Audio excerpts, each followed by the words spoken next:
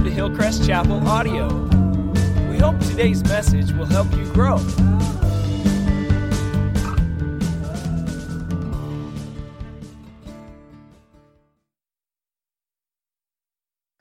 What an honor it is to be able to work with students. What an honor it is to be able to watch them grow up. I was thinking while I was sitting there that I've been here for 11 years, so these kids, most of them were, I think, in third grade, am I right, when I came here. So to be able to see them grow up, what an honor. And for you parents, we're praying for you next couple weeks. I can't imagine the emotions and the things that you're going through, but we want you to know that we are with you and we support you and we love each of you.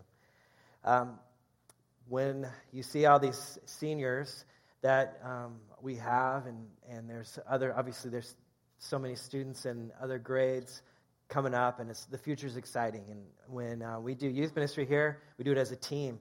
And I have some amazing friends and youth leaders who give time and energy every week, hours of their time, to invest in these kids, to help partner with you as parents in discipleship. So if any of those leaders are here, would you just slip your hand up so that we can recognize you and just say thank you for what you do. It's amazing. And the future is exciting. I am really looking forward to next school year. I think that we have some great things, new ideas and things we're going to do to help our middle schoolers continue to grow in their faith, high schoolers, and with that, I need help. I'm just going to be honest. So we always have turnover. We have leaders that move on and change their roles, and we could really use some help. And so if you would like to be a part of investing in teenagers, and some of you, that might be pretty scary. And some of you, maybe that's what God's calling you to do. And if that is something you'd like to talk about, I'd be more than happy to talk with you about that. In the seat in front of you, there are cards, communication cards. You can write on there if you want more info. Put that in the offering later on. That'd be great. The current needs that we have, and I have on the slide up there for next year, is 15 total new leaders, which sounds like a lot, but I trust that God will provide. 5 for guys for high school, 5 gals for high school. For middle school, 2 guys, 3 gals, 5 total. And I'm believing that God's going to just speak to some of you even this morning about coming and being a part of that team. So there's my commercial, little promo there. This morning, as we begin the message, I want to start with a confession. That's always fun, right? It's really difficult to admit, but I'm just going to go ahead and say it to you, just flat out. Sometimes I can be, we'll say, directionally challenged. It's not something that most guys I'm aware of are going to admit, but I'll stand up here and say that to you, that I hate to admit it, my wife will testify to it, because it seems to always happen when she's in the car with me, I don't get mixed up. So I want to publicly apologize to anyone if you've been ridden with me or traveled with me and taken a wrong exit or a wrong street. I've lived in Bellingham for almost 11 years, and I still don't know the right way necessarily to get, the fastest way, the right time of day to get to where I need to go sometimes. And I may have a few times, I use Siri a lot, and I may have at times driven down wrong way, in the one-way streets downtown. I won't think, I'm probably not alone in that. I won't ask you to raise your hand, but I'm sure I'm not the only one. And then you trust me to lead groups of teenagers all over the world to mission trips and stuff. And a couple years ago, we went to England, Newcastle upon Tyne, England, and it was many of the seniors we honored, that was their first mission trip that they got to go on. And while we were there, the church was gracious enough to host us and feed us. That was their gift to us for coming over that way, which saved us a lot of money, but also was just really cool to be able to live in host families around town.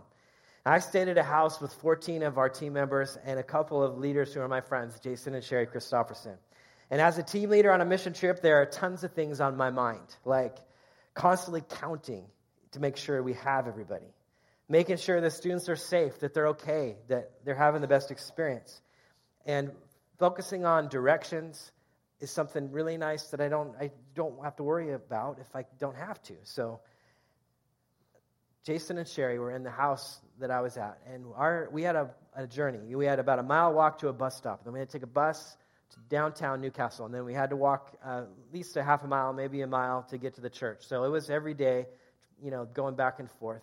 And I just kind of went with the flow, and Jason and Sherry, they led. I just trusted them. I said, it's just so nice that you guys are doing this. Until the moment where I was left back at the church by myself, and my whole house had left, and I realized I needed to get home. And there's there's Wi-Fi, but it's limited. The self-service, it's not like I can just pull out Siri and talk to her. So I found my way to the bus stop. I got to I think it was the right bus stop. I got off, I stood there, and I'm like, I have no idea how to get to where my house is at. And so I wandered around the city for a while. I prayed. Eventually, I got there safely, but it was just a proof to my sense of just direction. And sometimes in life, too, it's difficult when things aren't clear, right? Life isn't clear. There's often uncertainty. We need to be reminded to go back to two things, the why and the who. The why is the big idea, the vision of it. The who is Jesus, and that's what I want to talk to you about today. A few weeks back, the pastoral staff at Hillcrest, we got together. We had a staff retreat. We do this a couple times a year to just do some short-term planning and dreaming and those things. And we talked about this, and this one of our initiatives that we put forward is we want to do a better job of keeping the why before everybody. We may not always know the how, but the why is important. So I want to ask you a question before I get into the scripture part of it. What do you do? So ask yourself, what do I do in the face of uncertainty? When I don't know the answers, when I don't know the direction to go, when I'm not sure and clear about the how do you handle those situations? This morning I want to talk to you out of the book of Joshua, chapter 1. And we're going to talk about how Joshua was the leader that God chose to lead the Israelites into the promised land that he had promised them hundreds of years before. He was a leader of leaders. Joshua was Moses' right-hand man.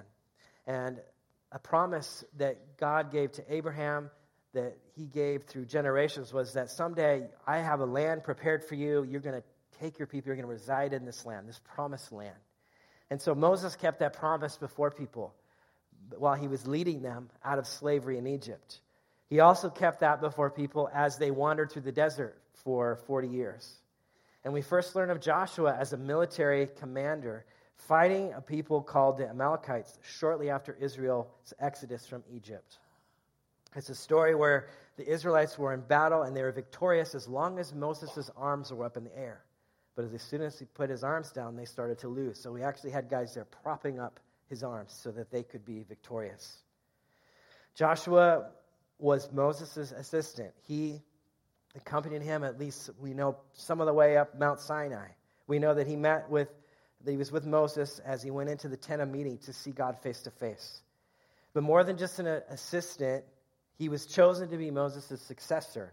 He would lead the people into the promised land. Now, because of their grumbling, because of some poor leadership decisions, honestly, by Moses, they would have to wander through the desert for 40 years before they would be allowed to enter that land that they were promised. Moses was told, you're not going to be the one to do it. Joshua would. It took them 40 years to travel a distance of 240 miles, so 6 miles a year, and that's not because the journey was long or they were directionally challenged, as it was a death sentence for those who had refused to take that opportunity to enter the promised land not long after they left Egypt. So for 40 years, they wandered. So let's pick this up. Joshua chapter 1, verse 1 says this. After the death of Moses, the servant of the Lord said to Joshua, son of Nun, Moses' aide, Moses, my servant, is dead. Now then, you and all these people get ready to cross the Jordan River into the land I'm about to give them, to the Israelites. I will give you every place where you set your foot, as I promised Moses.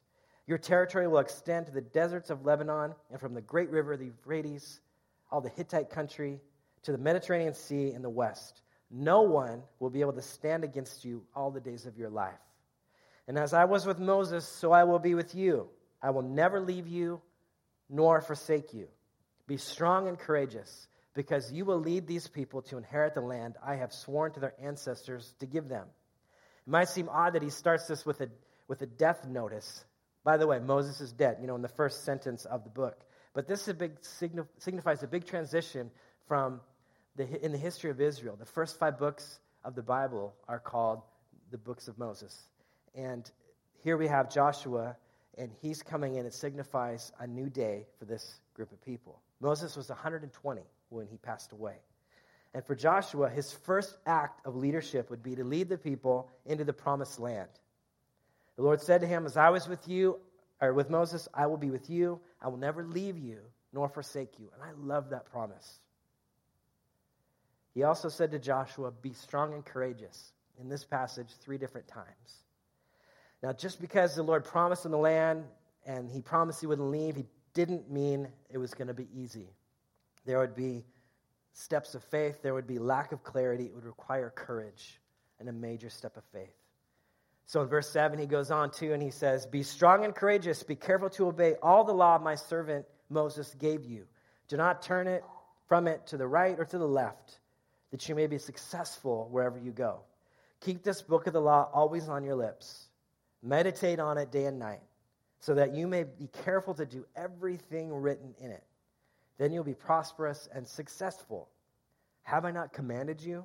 Be strong and courageous. Do not be afraid. Do not be discouraged, for the Lord your God will be with you wherever you go. Joshua would need all the strength that God could give him. He would need God's word as his guide. And here's what Joshua did. He got up before the people, and he gave them these commands. He said, all right, Joshua ordered these officials of the people, said, go through the camp and tell the people, get your provisions ready.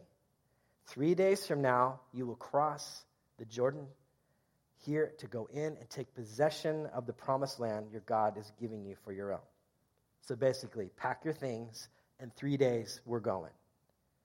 At this point, that's the only how that he knew. He knew the why. The why was, I promise you this land. I'm going to give you this land. How that was going to happen was not clear. Joshua knew the why because the Lord had promised. So at this point, they answer Joshua. They say, in verse 16, whatever you have commanded us, we will do, and wherever you send us, we will go. Just as we fully obeyed Moses, so we will obey you. Only may the Lord your God be with you as he was with Moses. Whoever rebels against your word and does not obey it, whatever you may command them, will be put to death. Only be strong and courageous. The response was amazing, but I'm sure in the middle of that, there was doubt. I mean, all they had known for 40 years was wandering. All they had known was wandering. So Joshua knew that he would be the next leader. He was in training, so Moses was mentoring him. So imagine with me, Tuesday mornings, Moses and Joshua get together for staff meeting. And they have a conversation every Tuesday. And he said, okay, Joshua, here is the plan. I'm going to lay this out for you. We're going to spell it out. So we're out here wandering in the desert. There is this cloud that's out there. That cloud is from God. And so when you get up in the morning, the people should gather the manna and the bread that God provided on the ground, right, and eat. And then you should watch that cloud, because if that cloud moves, you got to have all your stuff ready. You got to pack up and you got to follow it. And you follow that cloud until it stops. And if it stops, then you get your stuff out. You set up your tents. You get it all ready. And next day, same thing. Get up. Oh, the cloud moved. If the cloud moves, pack up your stuff, gather some food, and follow that cloud. For 40 years, they were led in wandering. And I know that's kind of a crazy way to think about it. But Joshua, that's your job. So let's get together next Tuesday and let's talk about it too, right? That's what he knew. And even though Joshua was a warrior, a soldier so many years before, that hadn't been for a long time. So here he knows wandering, and now God's asking him to do something crazy. Pack up your things, head into the promised land. And like I said, there were some doubters in the bunch, I'm sure. Some of them had questions. Questions like this. So as he's talking to leaders, he looks in the back, someone's raising their hand, me. And they, oh yes, what do you say back there? Well, Joshua, when you say pack your things, what do you mean by that? How will we know what to pack? Okay, well, you guys know how to pack, right? You've been practicing that for a long time. So right now, all I know is to be strong and courageous. Obey God's word. He will be with us. Pack your things. In 3 days, we're going to go cross over the Jordan River into the land God has promised. Back here, someone else raises their hand. Joshua, so the Jordan River is a river, so it has water in it. How is that going to work? How are we going to cross over it? Good question. Well, right now, I don't know. But what I do know is this. We need to be strong and courageous. We need to obey God's word. He will be with us. You should pack your things. You should be ready because in 3 days, we're going to cross over into that river and across the other side. One more person. Yes, back there. He's probably nervous. What question is going to come this time? They say, well, Joshua, I've heard that there's giants in the land. They're probably going to be bigger than we are. So what are we going to do about those giants? Right now, I don't know. All I know is that we will be strong and courageous, that we obey God's word. He will be with us. Pack your things. In 3 days, we're going to cross over to the Jordan River. Big idea this morning I want to unpack is this. In the face of uncertainty, be strong and courageous. Obey God's word. Because when the how isn't always clear, we should remember the who and the why. Why we did this. For me personally, it goes back to freshman year of high school when I grew up in church from like 10 years old. I'm a freshman in high school, and that was when I first made the decision that I was going to follow Jesus for myself. It wasn't because I had grown up in church. It wasn't because my parents were Christians. It was because I finally realized what Jesus had done for me.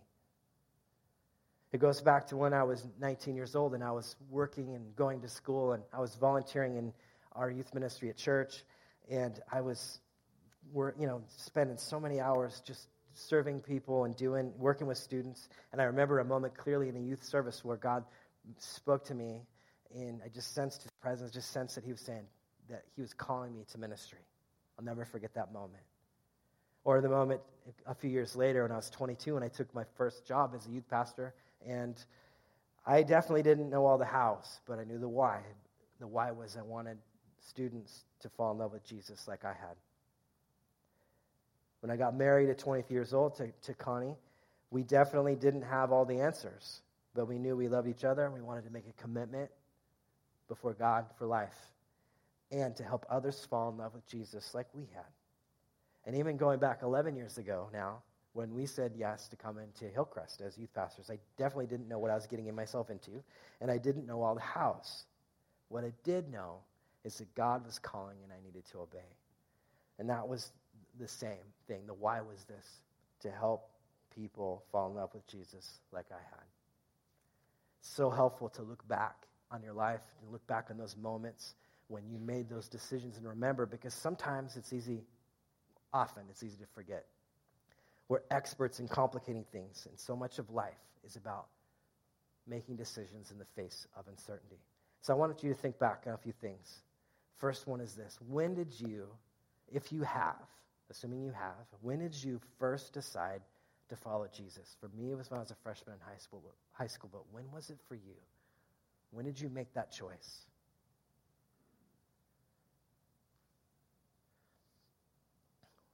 My next why is this: why did you choose the career path that you did? Why did you choose the school you went to? Why did you choose the profession that you chose or are choosing today? Why did you do that? I'd even ask this: why, if you have chosen this, why did you choose to make Hillcrest Chapel your church home? Some of you have been here for 30 or more years. This may be your first Sunday, and you haven't made any decision like that. But why did you first choose that? What was it that caused you to make that choice? And speaking of our church, what about us? A few years ago, we wanted to simplify our vision statement, and it's on a lot of our stuff that we print, and we decided at the retreat I was telling you about a few weeks ago that we want to do a better job of keeping this simple vision before our congregation. And what it boiled down to was love God, grow people, care for the world. Now, believe me, we don't know all the hows. There are uncertainties. And when the hows are uncertain, we always have to go back to the why. Sometimes the hows work and sometimes they don't. Whatever happens, we need to go back to the why. Why did we do this in the first place? Love God, grow people, care for the world. Our future is uncertain. We haven't had a lead pastor in a while. So when are we supposed to do? Well, we know this. We can go back to the why. Love God, grow people, and care for the world. That's what we're going to be about. What happens when we do get that person? What happens when we do? Is there going to be changes? Is there going to be things that are different? Is it going to affect people that we care about? What's going to happen? What's it going to look like? And the answer is, we don't know. But we do know the why. Love God, grow people, and care for the world. So in the face of uncertainty, be strong and courageous. Obey God's word. And when the how isn't always clear, we should remember the who and the why. Lord, I am grateful for this church family, and I'm grateful that we can gather together week after week, and that there is a bigger reason why we exist. We're not just a club that comes and hangs out once a week together, or twice a month together, or less, but we're a group of people that want to go the same direction. We want to make our church to matter. We want our lives to matter. And in this moment, Lord, I'd even ask that you would just begin to speak to us and just show us, even inside, the whys. Why did I choose you first? Why did I make that decision? How did I end up where I'm at? Because, Lord, it's so easy to forget why we made those decisions and how we got where we're at today. This morning, maybe you are in a season of uncertainty, and I want you to remember this. Remember the who and remember the why. Ask yourselves those questions. Why? Why did I make this decision in the first place? When I think back to that stage of my life, deciding to follow him for the first time, when I thought back to my call of ministry, it helps me have more clarity, because I go back to, even in the midst of difficult times, in the midst of conflict, in the midst of uncertainty, it's comforting to go, okay, this is why I did this in the first place. So what has God called you to do? What is your mission for him on this planet, and are you doing it? You may be here today, though, and you haven't yet made that decision to follow Jesus with your life. And just so you know, that's okay. But that's a major why for us, to proclaim the good news of Jesus, that he took our sins upon him so that we could have an unbroken relationship with the God of the universe. And I think that's amazing, and that's a major why. That's the why we do what we do, to help other people fall in love with him. If you have questions, if you would like to pray or talk with someone about that, we have a prayer team or one of the staff or anybody here that you could come and talk to afterwards. We'd love to process that with you. Thanks for connecting with Hillcrest Chapel. For more info on this and other sermons, go online to hillcrestchapel.com or visit us at 1400 Larrabee Ave in Bellingham, Washington, any Sunday morning, 9 or 11 a.m.